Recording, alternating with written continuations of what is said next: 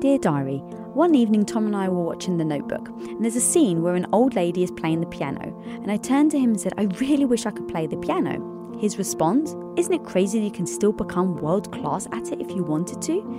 Now look, I can't play an instrument, I don't know how to read music, so he wasn't saying it because he thinks I have an innate talent for it.